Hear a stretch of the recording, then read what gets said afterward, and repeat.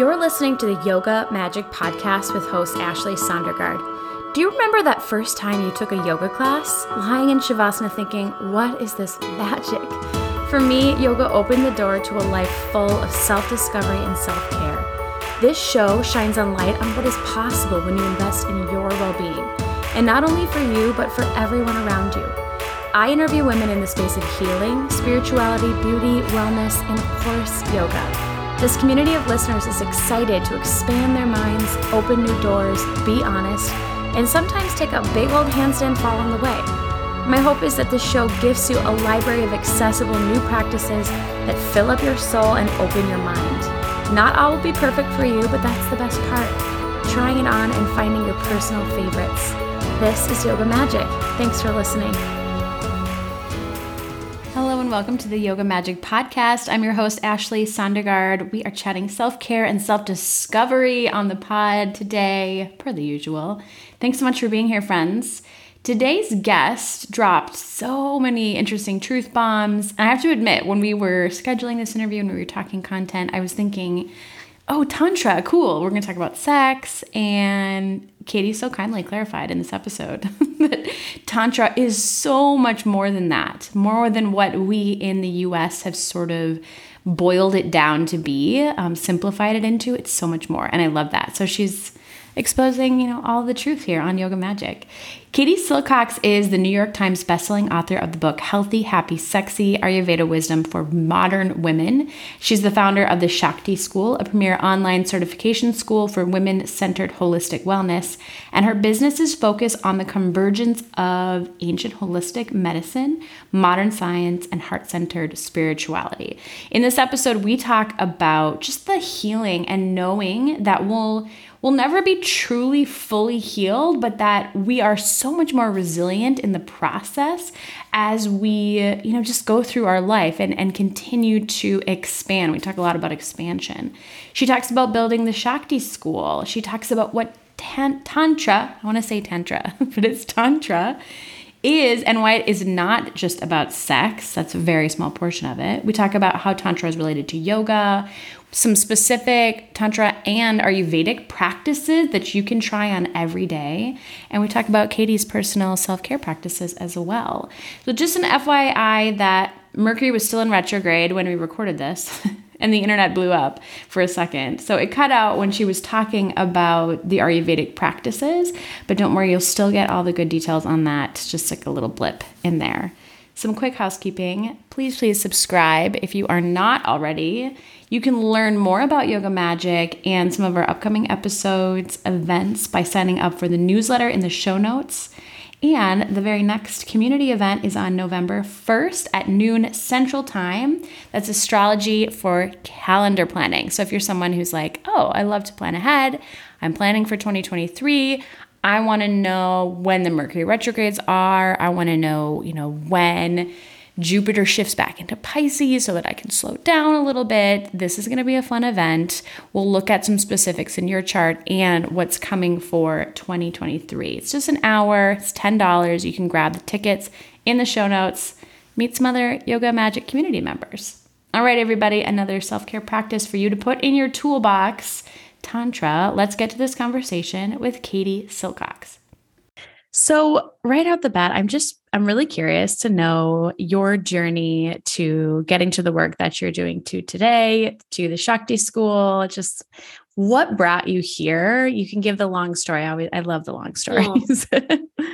Well, when people ask me this question, I always answer the same way. And so far it's sort of still the same answer. And that is suffering, like pain and suffering. And I think that's a reason why a lot of people get into yoga and these sort of spiritual arts and disciplines and holistic medicine. It's really about having seen something of a failure within the familiarity of systems, whether it be a family system, a medical system, a relational system, and a religious system, and really wanting to heal myself. And more deeply, and perhaps importantly than that, I really, really wanted, and still do, wanted to know who I am and who I am beyond my, health issues and mommy and daddy issues and, all of those types of things led me to studying yoga and meditation, but also Ayurveda and even now different forms of psychology. So that is actually the short answer. Okay. Well, but there's so many areas that like, I'm so glad you touched on all of those different types of healing, things that we're healing from, because for a lot of listeners, it can be any of those things. And I'm curious, you'd said like searching for who you are. And I think, obviously a lot of us are doing that. If you're listening to Spirituality Podcast, you're probably seeking. And yet it's so easy, like you said, to get hung up on some of these like mommy, daddy issues, whatever it is that like we're still working through. Have there been any specific like moments or practices where you're like, oh yes, like I've made a step forward from detaching from those, I don't know, identities in a way? Yeah, really well stated. This is something that I really hold as the whole paradigm for the work that we're doing at our school, which is called Shakti School, which is 15, 20 different teachers. It's not just me, although I'm the lead teacher. And the central idea is that we kind of have to let go of the idea that we're ever going to be rid of all of these problems that we have, whether it be our parents and like how that affected us or our health issues. And it's not to say that those can't improve and improve radically. I've seen it in my own body. I'm 42 and I'm like the fittest and healthiest and sleeping the best I ever have in my whole life. Relationally, all these ways, I'm the healthiest I've ever been. And what I can say after 20 years is like, and, I can think of other teachers that I've had that have told me this and spoken to this. And it's that these things may or may not ever go away. And yet the field in which they are being experienced is growing. And what that means in regular lady talk is I can tolerate myself more. I can handle, the emotions that arise when I am with my mom and dad and sister or brother, or when I am dating dudes in 2022, like these things, I'm single, and so that's a little bit my world, but like that we just get better at being with the rawness of being a human and the tenderness and vulnerability of being a human. And I think if we're really being honest as we engage in spiritual practice, our spiritual practices, what I've found to answer your question of what was that one moment, and that is I have them every single day. And then I go back to sleep and I have to wake up again. And I don't mean I go to physical sleep. I mean, I forget. And there's this beautiful word in the tantric tradition that's smarana. And smarana is the path. And smarana means remembering. So when I sit with my mentor or my students come into our school and sit with our teachers, I am not downloading anything into anybody. I am just throwing some things out through words and maybe some energy practices or breath work and technique. And of course, the tradition itself, and saying, hey, what do you think about this? And it's so beautiful to watch all these faces light up with recognition of remembering what they already know. And that's the meaning of having an inner teacher. And that really is the core practice that I do and that we do at Shakti School. It's like, yes, we need teachers, but their real service is really only in guiding us to that part of us that intuitively can sense who we actually are beyond the craziness of the world that we live in. Remembering. Yeah, that's really beautiful. And I think too, that like if there's that resiliency where you're putting yourselves in like in yoga, right? Like a kind of a stressful situation in yoga and like building that resiliency to go out and be with other people in other situations where you feel some stress, but you're a little bit more used to it. I love that. That's really beautiful. As far as, the Shakti School, I'm curious, like even just the meaning of the word and like, what is that lineage, just a little bit about this beautiful school that you built.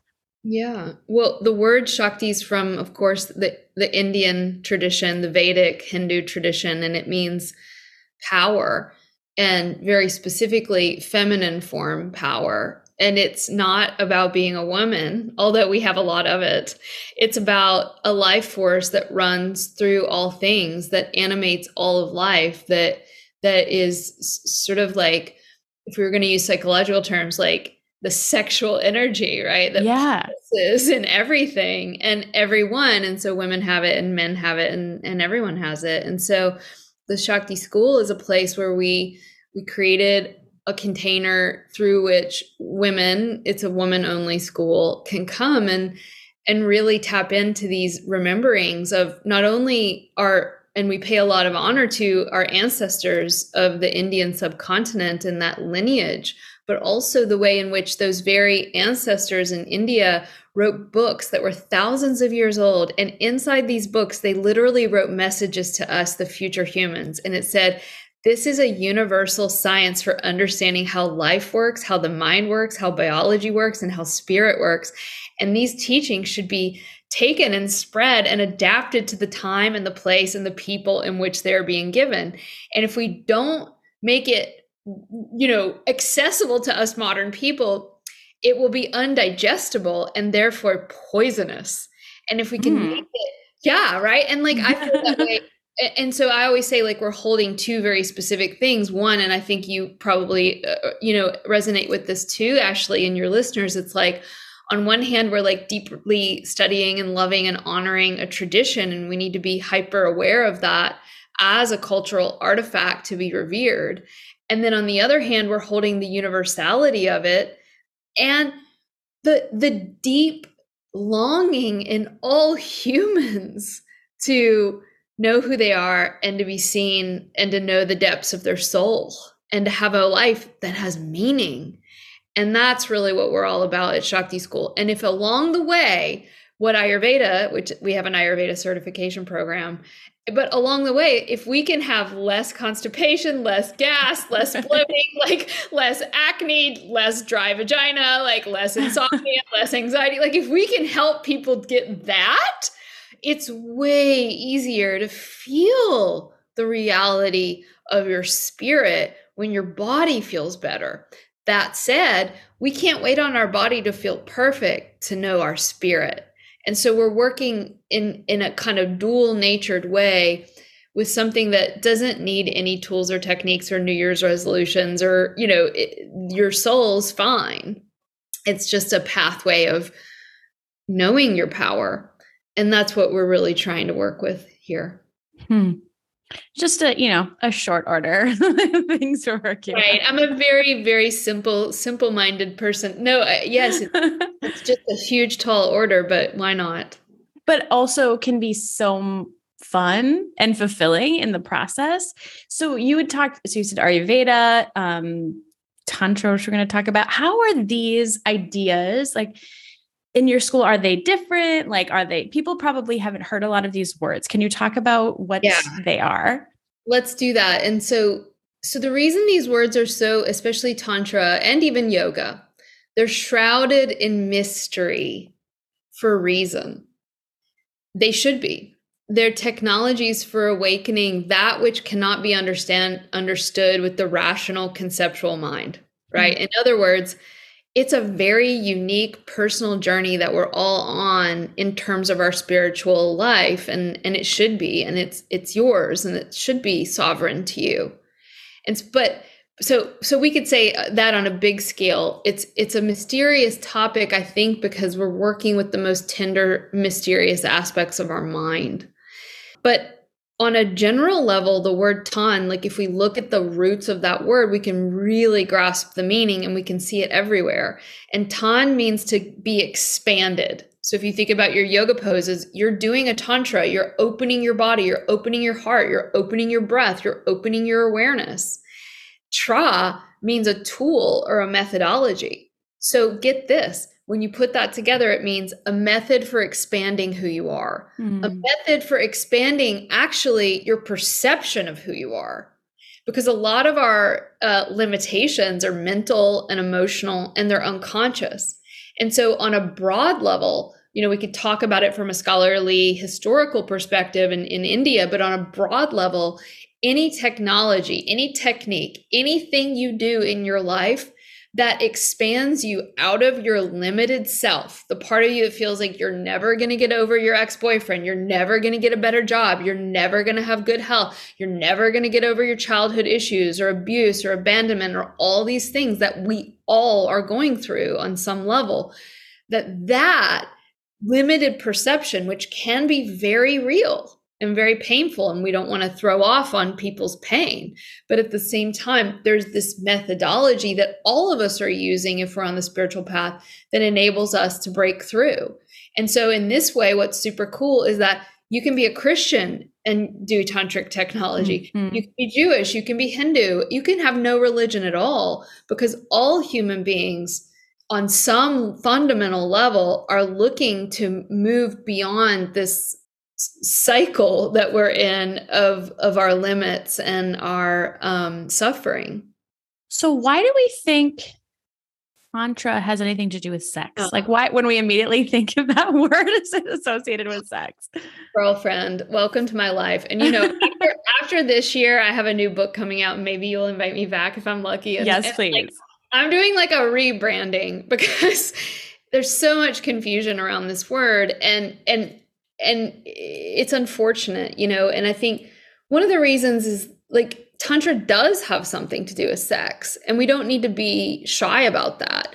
The whole point of Tantra is that we don't repress or deny the body and its urges and its longings. And so many of us come from this Judeo-Christian background where there was a great schism between our body, our sexuality, and God.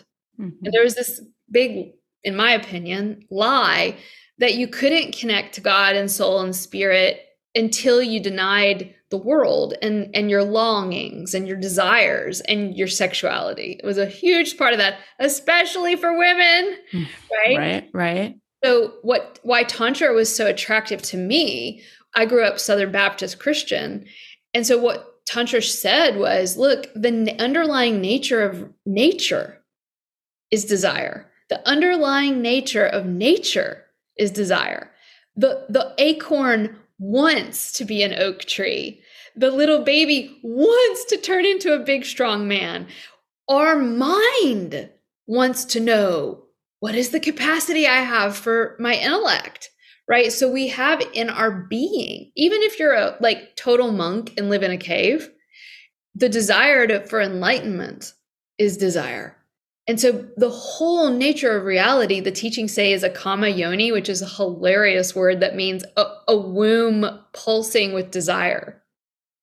And so, of course, if that's the underlying nature of reality, you're going to have desires. And so the goal is to be able, and this is where it gets tricky, the goal is to be able to differentiate, well, what are my desires that are going to bring me closer to what my heart really wants?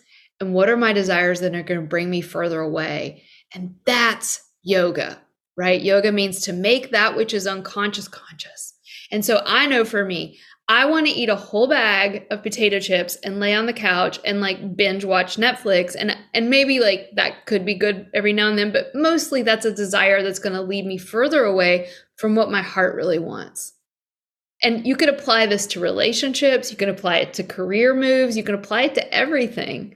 And the secret is to get better and better at sharpening the sword of your awareness to be able to choose those desires that are going to take me closer to love and presence and the evolution of my soul. And those desires that, man, are going to get me back on that old path where I'm going to repeat all the old ways. And so why I think Tantra became equated, because if Tantra were a book, a massive book, it would be a few pages about sex, and they're actually really boring, and they're mostly what men want to do, and they have nothing to do with women. And so in a way, the sexual aspect of Tantra, it's not even fully available. And Taoism is a much better, by the way, if anyone's listening and you want to study sexuality, study Taoist sexuality, because it's way more tuned to a woman's body and our needs. But really, this isn't an advertisement for my course. It's for anyone, right? Really, we have to teach ourselves the technologies, because there isn't some perfect handbook on sex. But the reason why I believe that Tantra became equated with sex in the West Okay, think about when yoga, Ayurveda, a lot of these Eastern practices came to the West. I mean, it's been a long history, but if you're talking about the United States, it was like 60s and 70s hippies, right? On the heels of the 1950s, which had been one of the most repressive times sexually in this country, at least in our history, way more than the 30s and 40s, is the 50s, the sexual shutdown. And so then you get these techniques from India, and it's the Western psychology that wanted it to be about sex because we were so sexually repressed. Right. And then you have people like, of course, Sting, that made it very popular in the 80s and 90s because Sting was having these supposed, 3-day sexual escapades with his wife. And you know what? Good on him. Like, fair enough. Right. Like, but it has nothing to do with Sting. It has to do with the fact that the collective culture was just obsessed with sex, and that's what they chose. Right. And if you go to India, I lived in India for a while. They think Tantra is mostly about black magic and like spells and magic. And like, yeah, that can be a part of it. Of course, I don't partake in any of the more darker arts. You can choose. In other words, you can choose how you use your yoga practice. You can use it to energize yourself to become an even bigger asshole, or you can use it to melt a little bit your ego and become the real version of yourself. And so it's the same thing with Tantra. I could go on and on. It's obviously a longer discussion. But I think I'm glad you mentioned your course, because clearly if someone is like, oh my gosh, I want to dive in more, there's a place for them to go. That's right. Tantra. Okay. I want to, like, if I'm talking to students about Tantra, their tantric practices, that's what specifically this is, as it relates to yoga, like, would it fall underneath like larger umbrella yoga, Tantra? Well, you're asking these really deep questions, young lady. Okay. And, what I want to say is I've been studying this for 22 years, and I still ask that question that you just asked me. And so I have to really, if I'm being authentic, to be really humble around this, that it's like there's so many layers to what this is that we have to distinguish historical Tantra that sort of flowered during a certain era in India from the philosophical concept of Tantra as anything that expands you out of your awareness. So those are two different things. So from the umbrella of yoga, what we can say is that historically, yoga has tended to be a little bit more about, yoga chitta vritti nirodha. That's like the first Patanjali Sutra all yoga teachers and teacher training learn. And it means, yoga is the cessation of the birthing of the new thoughts in the mind. Cool. It really bases a lot of itself around this idea of V-yoga, or the removal of the obstacles from you knowing who you are or God. Okay. Tantra, you could say, because really they overlap, and yoga can be really tantric, and Tantra embraces all of yoga. But Tantra says, rather than removing things, why don't I go inside of them? In other words, rather than not eating today because I'm an ascetic yogi, I'm going to eat and fully and be every millimeter of the enjoyment of that experience, while at the same time knowing that it's temporary. And, so like a quintessential tantric approach is to enter into a relationship with the goddess, right? To be Lakshmi, to experience abundance, love, joy, sexuality, to become her, not try to get away from the world, but to go inside of it and suck the juice out of it with every power of my consciousness as a meditative act, right? So you can see those are two very different things. I would also say that Tantra, if we're talking about Hindu Tantra or Buddhist Tantra, or you could even speak to Christian Tantra, because there are some amazing, theories that say that Jesus, in fact, studied with Tantric yogis. But the central hallmarks of Tantra is that we use your body, your capacity for imagery, your imagination, your sensuality, your emotionality. We use relationships Oh my God, raise your hand if anybody out there is like, dude, relationships bring up all my stuff. Mm-hmm. And so Tantra uses everything that the world and nature are as vehicles for illumination. And yoga does too, but that would be how I would differentiate those two. One's a little more ascetic path, and one's like, let's get it on. But it only works if we are very tuned to the inner instrument that knows, will this bring me further from the goal or closer? And that's where you get a lot of weird, creepy stuff, which I just need to say out loud, I'm 100% not a part of nor a fan of, which is, no, let me not say it like that.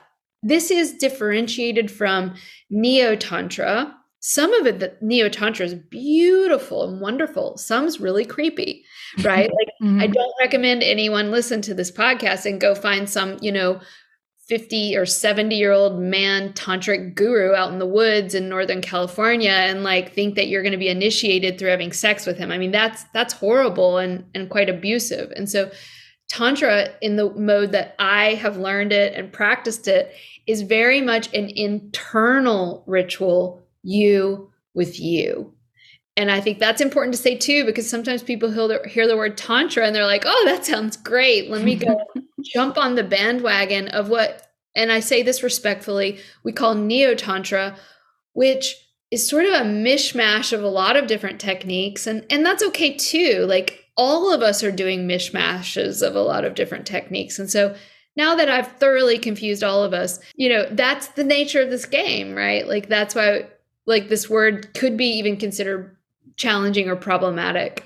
That actually like makes a lot of sense to me. I think in astrology. So I'm thinking like, this is Venus. We're living in a Venusian situation over a Saturn. Like, oh, girlfriend, you're speaking my language. And, from that perspective, what's so beautiful and why maybe we could say, and some do argue, that Tantra is the mother umbrella around all of yoga, is that Tantra embraces Saturn and Venus. Mm-hmm. It depends on you and the moment that you're in. Sometimes you need a fierce lesson. Sometimes you need a love lesson from, juicy mama. And I think what is even like more interesting, we could even say is, well, maybe Tantra, we could begin to start to equate with an even deeper root, which is just shamanism, this sort of primal system that we all come from. And so it's a deep, deep, deep question that you asked. I'm glad that I'm asking deep questions coming out of my fog of postpartum, because this feels so much fun. So I want to know, I know you work in Ayurveda as well. How does this work in a day-to-day world? Like, how are we working with tantric practices? Is it related to like you said, the body, those Ayurvedic practices, or is it a little bit different? Yeah. Well, let's say this. I believe all Ayurvedic practices really hold a tantric element, because and sometimes Ayurveda has different goals than yoga. The goal of Ayurveda is to keep you young, juicy, moist, plump, all these things that we equate with the sap of life for as long as possible. Ayurveda's goal is to keep you, my book's called Healthy, Happy, Sexy, but it's like healthy, happy, horny, and sleeping, right? Like, that's Ayurveda's goal. And Ayurveda's goal may, some forms that I've studied are very spiritual, right? And our school very much leans into the intuitive spiritual aspect. But some Ayurveda, they don't care about the spiritual realm. Let's just get this girl healthy. The body, yeah. That's like a very noble goal. The way that we share it, and the way that I've been taught it through many teachers, one of them being Dr. Vasant Lad, is that our spiritual life and our emotional life and our physical body cannot be separated. And that, in fact, you have 7 different layers of physical tissue in your body: muscle, fat, bone, nerve, reproductive fluid, blood, plasma. You have these tissues. And within each of these tissues are stored, get this, your memories. And not only your memories, but your ancestral memories that mom, dad, grandma, granddad, and all of them couldn't process. So you have your family's emotions that they couldn't process. And then you have your own personal storehouse that is beyond this lifetime. I mean, this is intense stuff, right? And so Ayurveda is the practice of aligning with the seasons and your own internal nature and understanding your internal unique dosha or makeup so that you can know what foods and things are going to aggravate you and what are going to soothe you.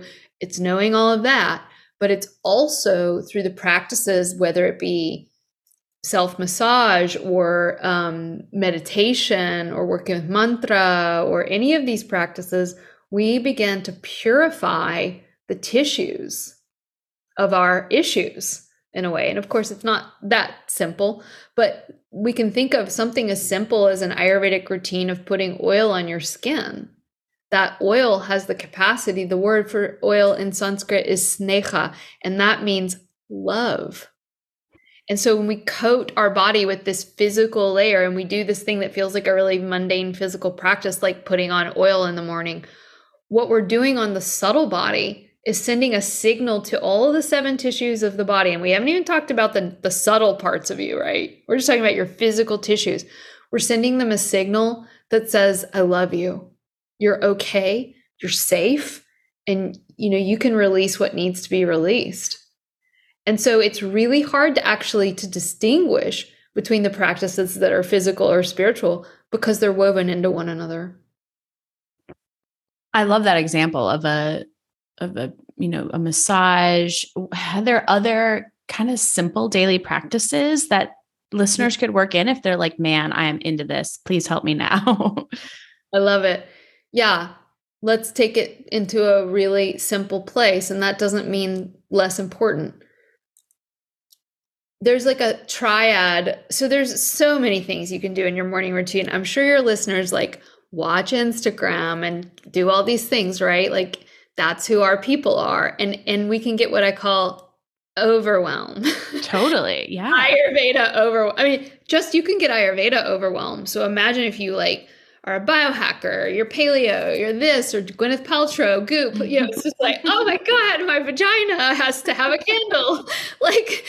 It's just a little bit overwhelming. And so one of the things that's super cool is that when your life, one of the general rules in Ayurveda is when your life gets really simple, really complicated, your remedies should be really simple. And I learned that from one of my early mentors, Dr. Claudia Welch.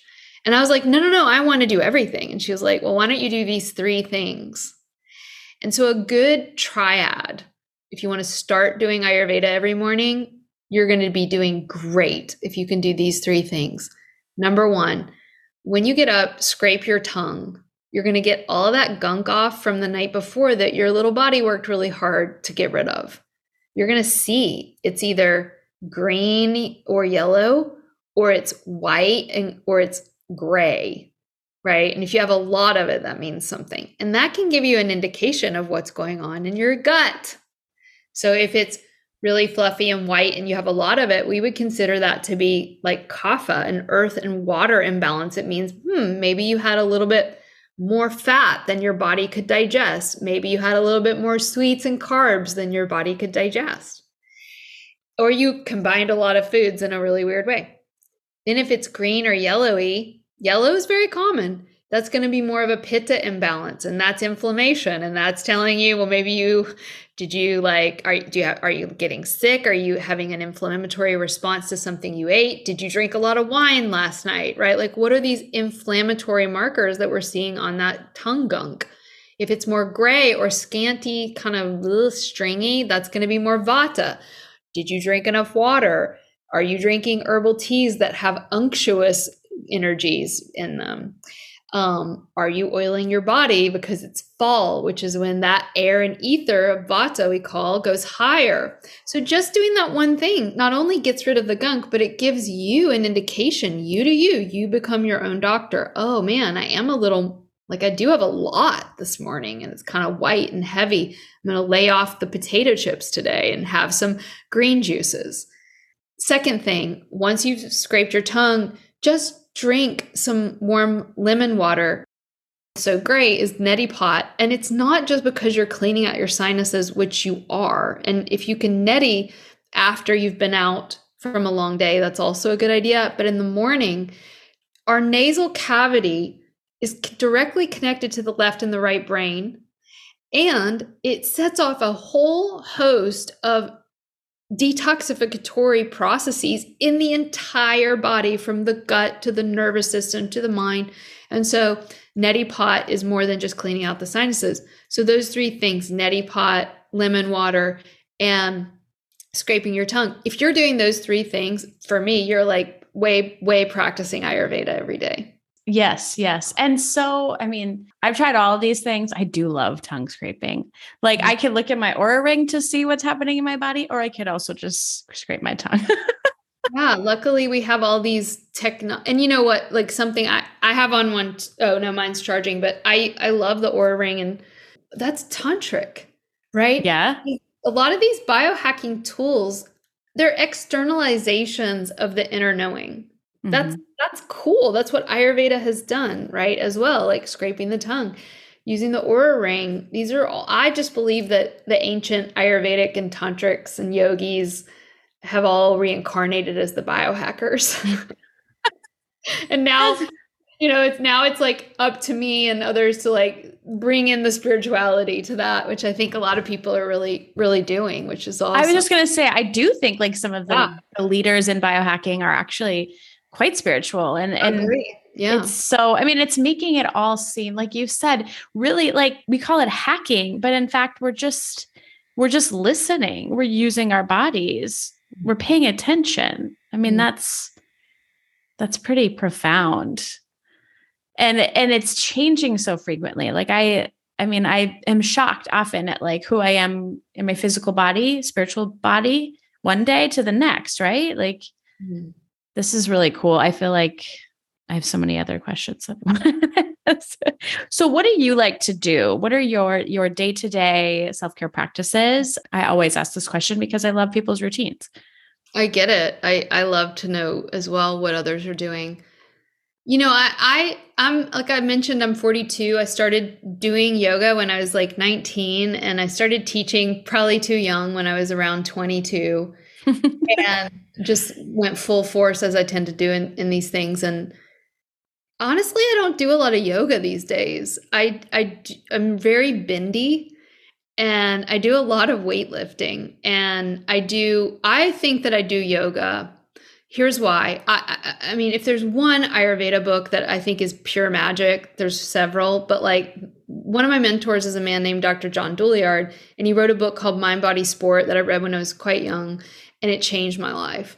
And in it, he talks about, I've kind of coined it, becoming an Ayurveda athlete. And that's really becoming a yogi.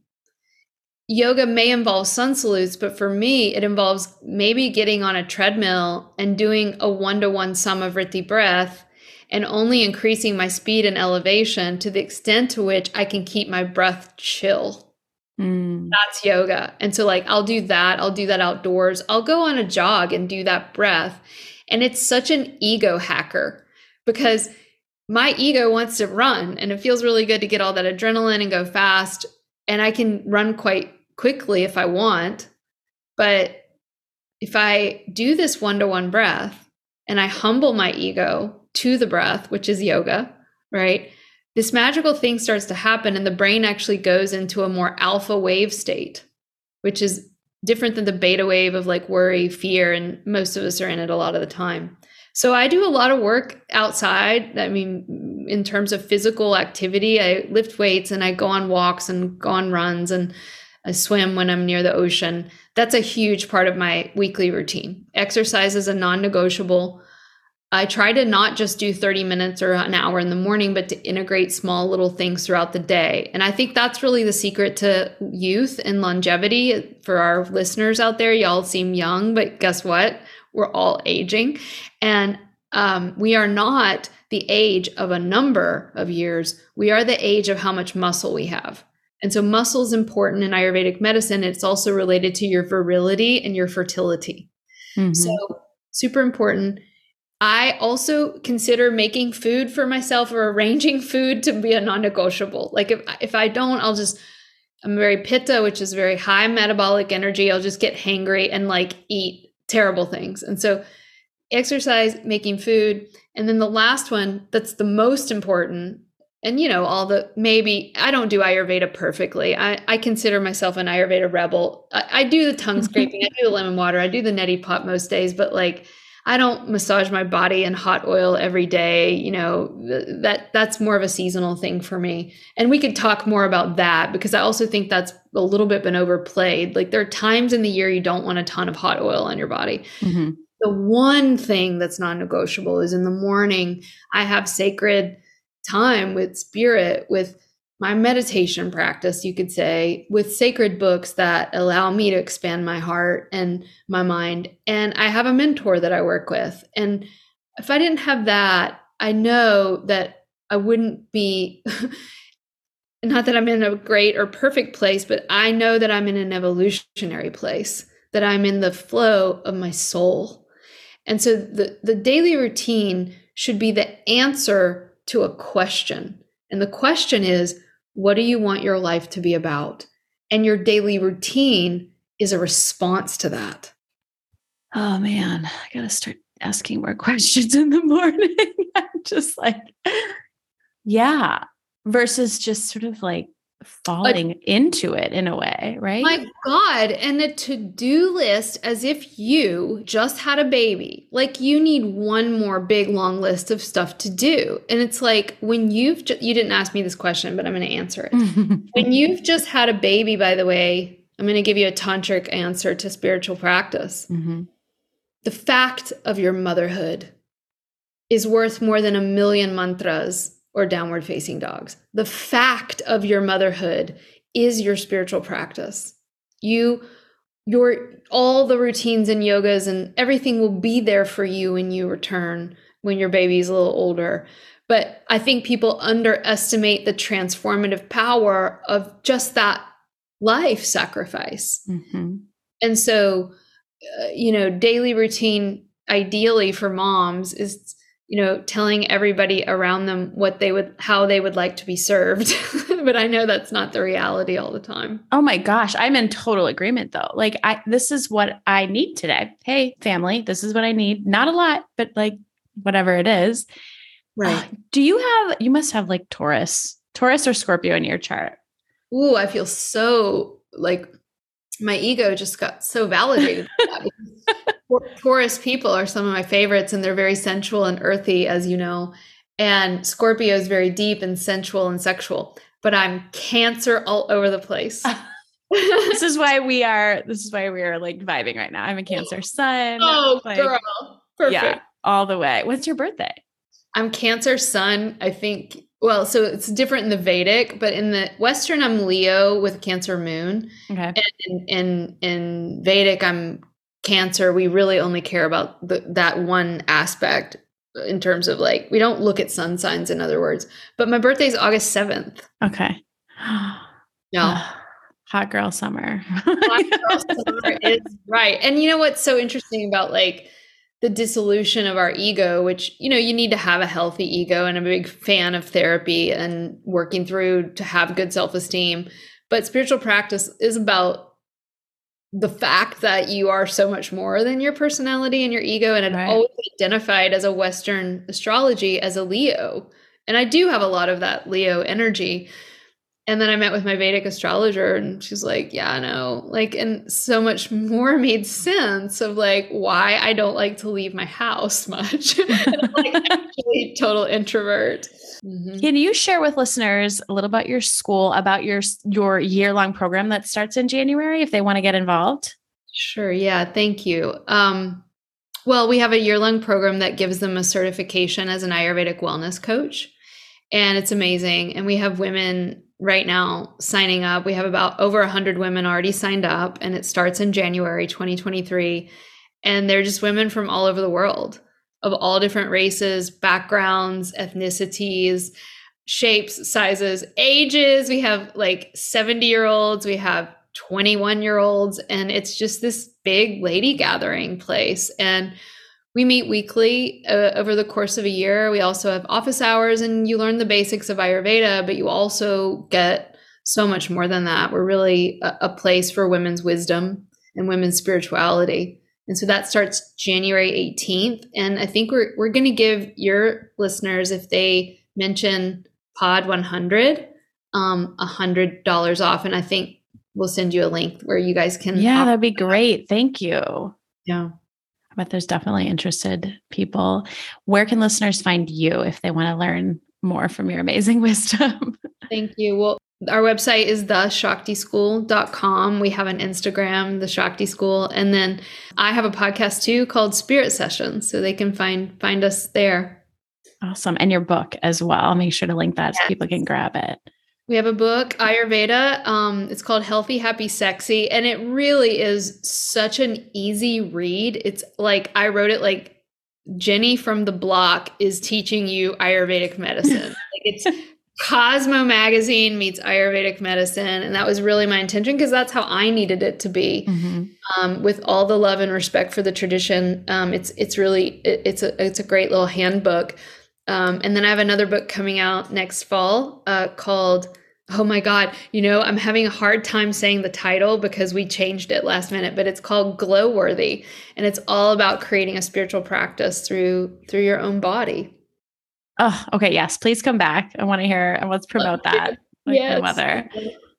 Oh my gosh, Katie, thank you so much. This was just really a joy. And like I said, like our cancer vibes, I learned so much. Thanks so much for tuning in, everyone. You can follow along at Yoga Magic Podcast on Instagram and make sure to subscribe. We will see you next week.